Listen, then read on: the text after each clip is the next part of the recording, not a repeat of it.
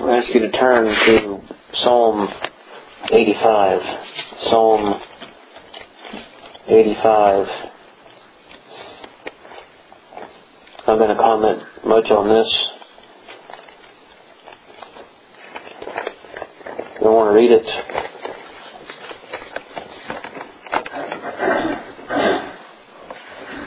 And got a Free Grace broadcaster this week on the subject of revival. And so I thought it might be good to read through some of these little articles. Most of them aren't very long. Some are a little bit longer than others, but I don't think they're too bad. So, if they are, we'll just break it in half, but the first is about 3 pages, so. But anyway, the guy goes through and defines it, and motives for it, preparation, prayer for the Spirit, the outpouring of the Holy Spirit, solemn pleadings for revival, the men God uses in revival, preaching for revival, crucial doctrine and revival, and the effect of revival. So, probably might be good to consider that subject again, but in Psalm 85, I want to read as we begin tonight. And this psalm speaks of revival and gives some background to this request from the psalmist. It's the chief musician, a psalm for the sons of Korah. In verse 1, Lord, Thou hast been favorable unto Thy land. Thou hast brought back the captivity of Jacob. Thou hast forgiven the iniquity of Thy people. Thou hast covered all their sin. Selah. Thou hast taken away all Thy wrath. Thou hast turned Thyself from the fierceness of Thine anger. Turn us, O God of our salvation, and cause Thine anger toward us to cease. Wilt Thou be angry with us forever? Wilt Thou draw out Thine anger to all generations? Wilt Thou not revive us again, that Thy people may rejoice in Thee? Show us Thy mercy, O Lord, and grant us Thy salvation. I will hear what God the Lord will speak, for He will speak peace unto His people and to His saints, but let them not turn again to folly. Surely His salvation is nigh them that fear Him, that glory may dwell in our land. Mercy and truth are met together. Righteousness and peace have kissed each other. Truth shall spring out of the earth, and righteousness shall look down from heaven. Yea, the Lord shall give that which is good, and our land shall yield her increase. Righteousness shall go before Him, and shall set us in the way of His steps. Amen. And God will add His blessing to the public reading of His Word. Just notice there before we read this first selection, though, in the text, the psalmist is looking back to a better time. Looking back to, Thou hast been favorable. Thou hast brought back the captivity. Thou hast forgiven. Thou hast covered. Verse 3, Thou hast taken away. Thou hast turned from the fierceness. And then he pleads with the Lord for the current state of things, the current state of the church, of the believers. So we'll look then here tonight. I want to read you the first article, What is Revival? And Horatius Bonar wrote this, and it was written in 1860 from a book called Authentic Records of Revival, Now in Progress in the United Kingdom. And it was 1860. So they had, at that time, a revival in the United Kingdom. He references some of these things, but wants to answer the question, what is revival? And he has a long footnote, not him, but the editor here, because Martin Lloyd-Jones, of course, was not around in 1860. Let me just read that footnote first, because in the first sentence, it's basically saying the same thing as Mr. Bonner, but I thought it might be good to read that as well. He says, what is revival? We can define it as a period of unusual blessing and activity in the life of the Christian church. Primarily, of course, and by definition, a revival is something that happens first in the church and amongst Christian people, amongst believers. That, I repeat, is true by definition. It is revival. Something is revived. And when you say that, you mean that there is something present that has life. But the life was beginning to wane, to droop, and had become almost moribund. And some people said that it is dead, that it is finished, because they could not see much sign of life and activity. Revival means awakening, stimulating the life, bringing it to the surface again. It happens primarily in the church of God amongst believing people, and it is only secondly something that affects those that are outside also. Now this is the most important point, because this definition helps us to differentiate once and for all between revival and the evangelistic campaign. End of quote. That's in his book on revival. Maybe especially going and to make it clear, you have a lot of things called revivals. So churches holding a revival, what they mean is they're doing evangelistic work. So let's now listen to Mr. Bonner for a minute here or two. He says, what is revival? Strictly speaking, it is the restoration of life that has been lost. And in this sense, it applies only to the church of God. But used in the more common acceptation, it is the turning of multitudes to God. As conversion is the turning of a soul to God, so a revival is a repetition of this same spiritual process in the case of thousands. It is conversion upon a large scale. It is what occurred under the apostles at Pentecost, when 3,000 were converted under one sermon. It is what took place at Corinth, Thessalonica, and Ephesus, when, under the preaching of the apostles, multitudes believed and turned to the Lord. This is what we mean by a revival. As far as it corresponds with these scriptural scenes, as far it is right, we defend it.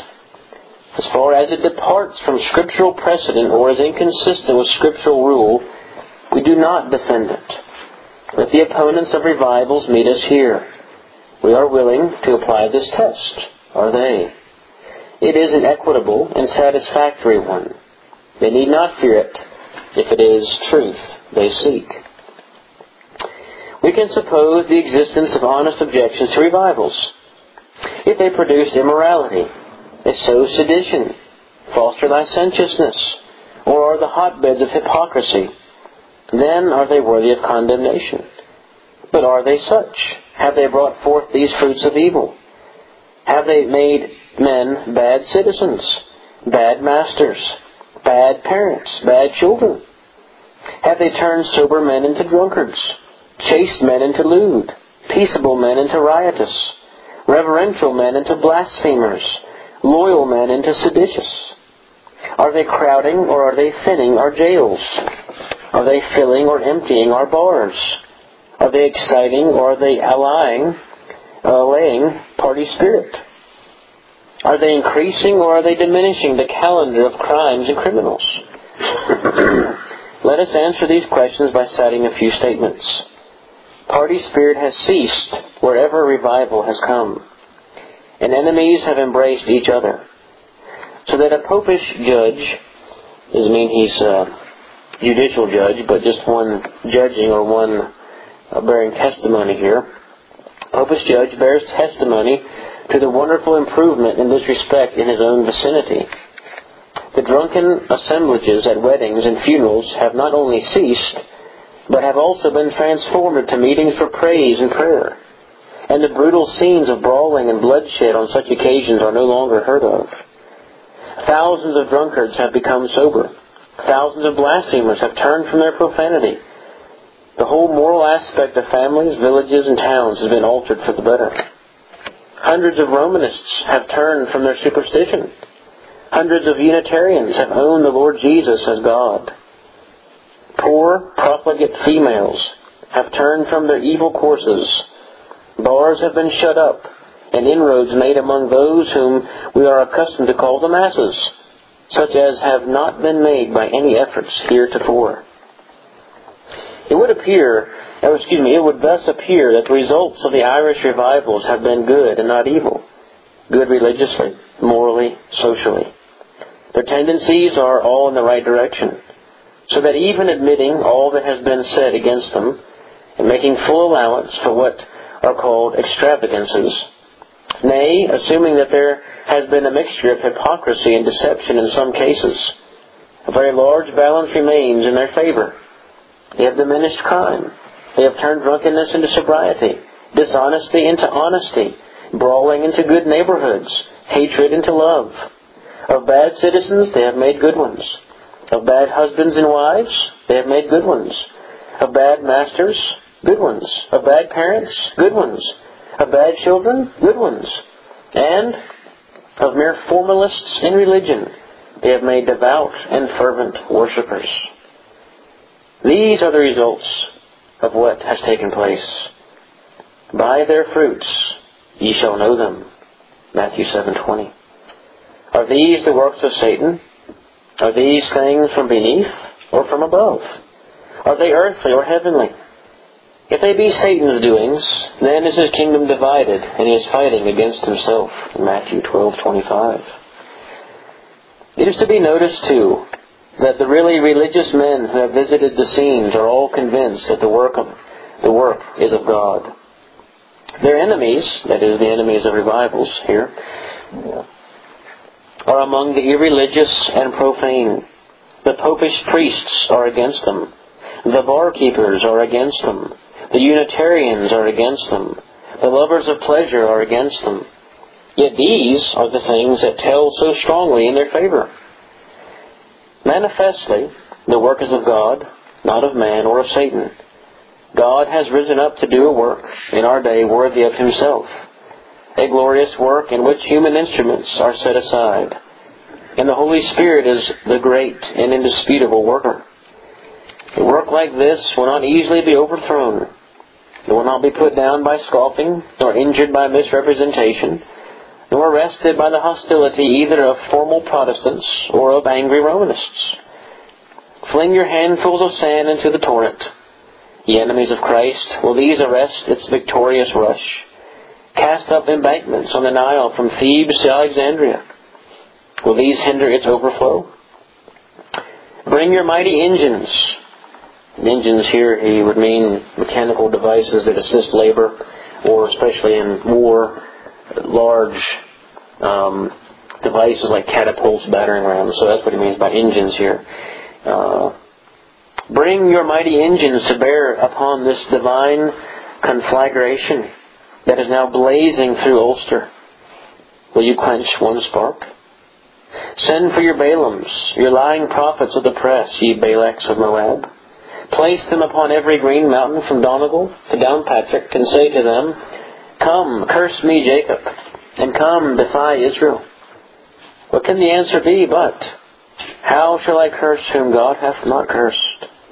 How shall I defy whom the Lord hath not defied?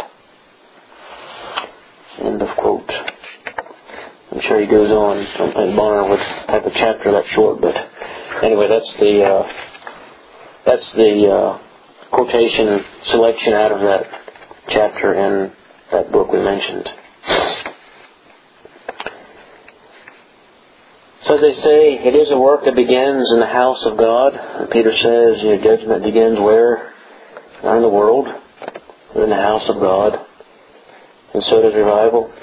The psalmist is pleading in Psalm 85 that God would draw back again his anger, that he would stop really afflicting them for their sins, but asking for mercy and salvation. And deliverance is probably the idea there. Not so much justification as that pardon, a fatherly pardon, and deliverance from the sins and from the despondency that the people of God found themselves in the psalmist's day. That his fatherly anger would be put away, not his judgmental, the sense of the condemning wrath and anger of God. And so we have that, and then it spills over, as we see, as he said in the Apostles' day, and in other days as well. I think we'll stop there for tonight on that.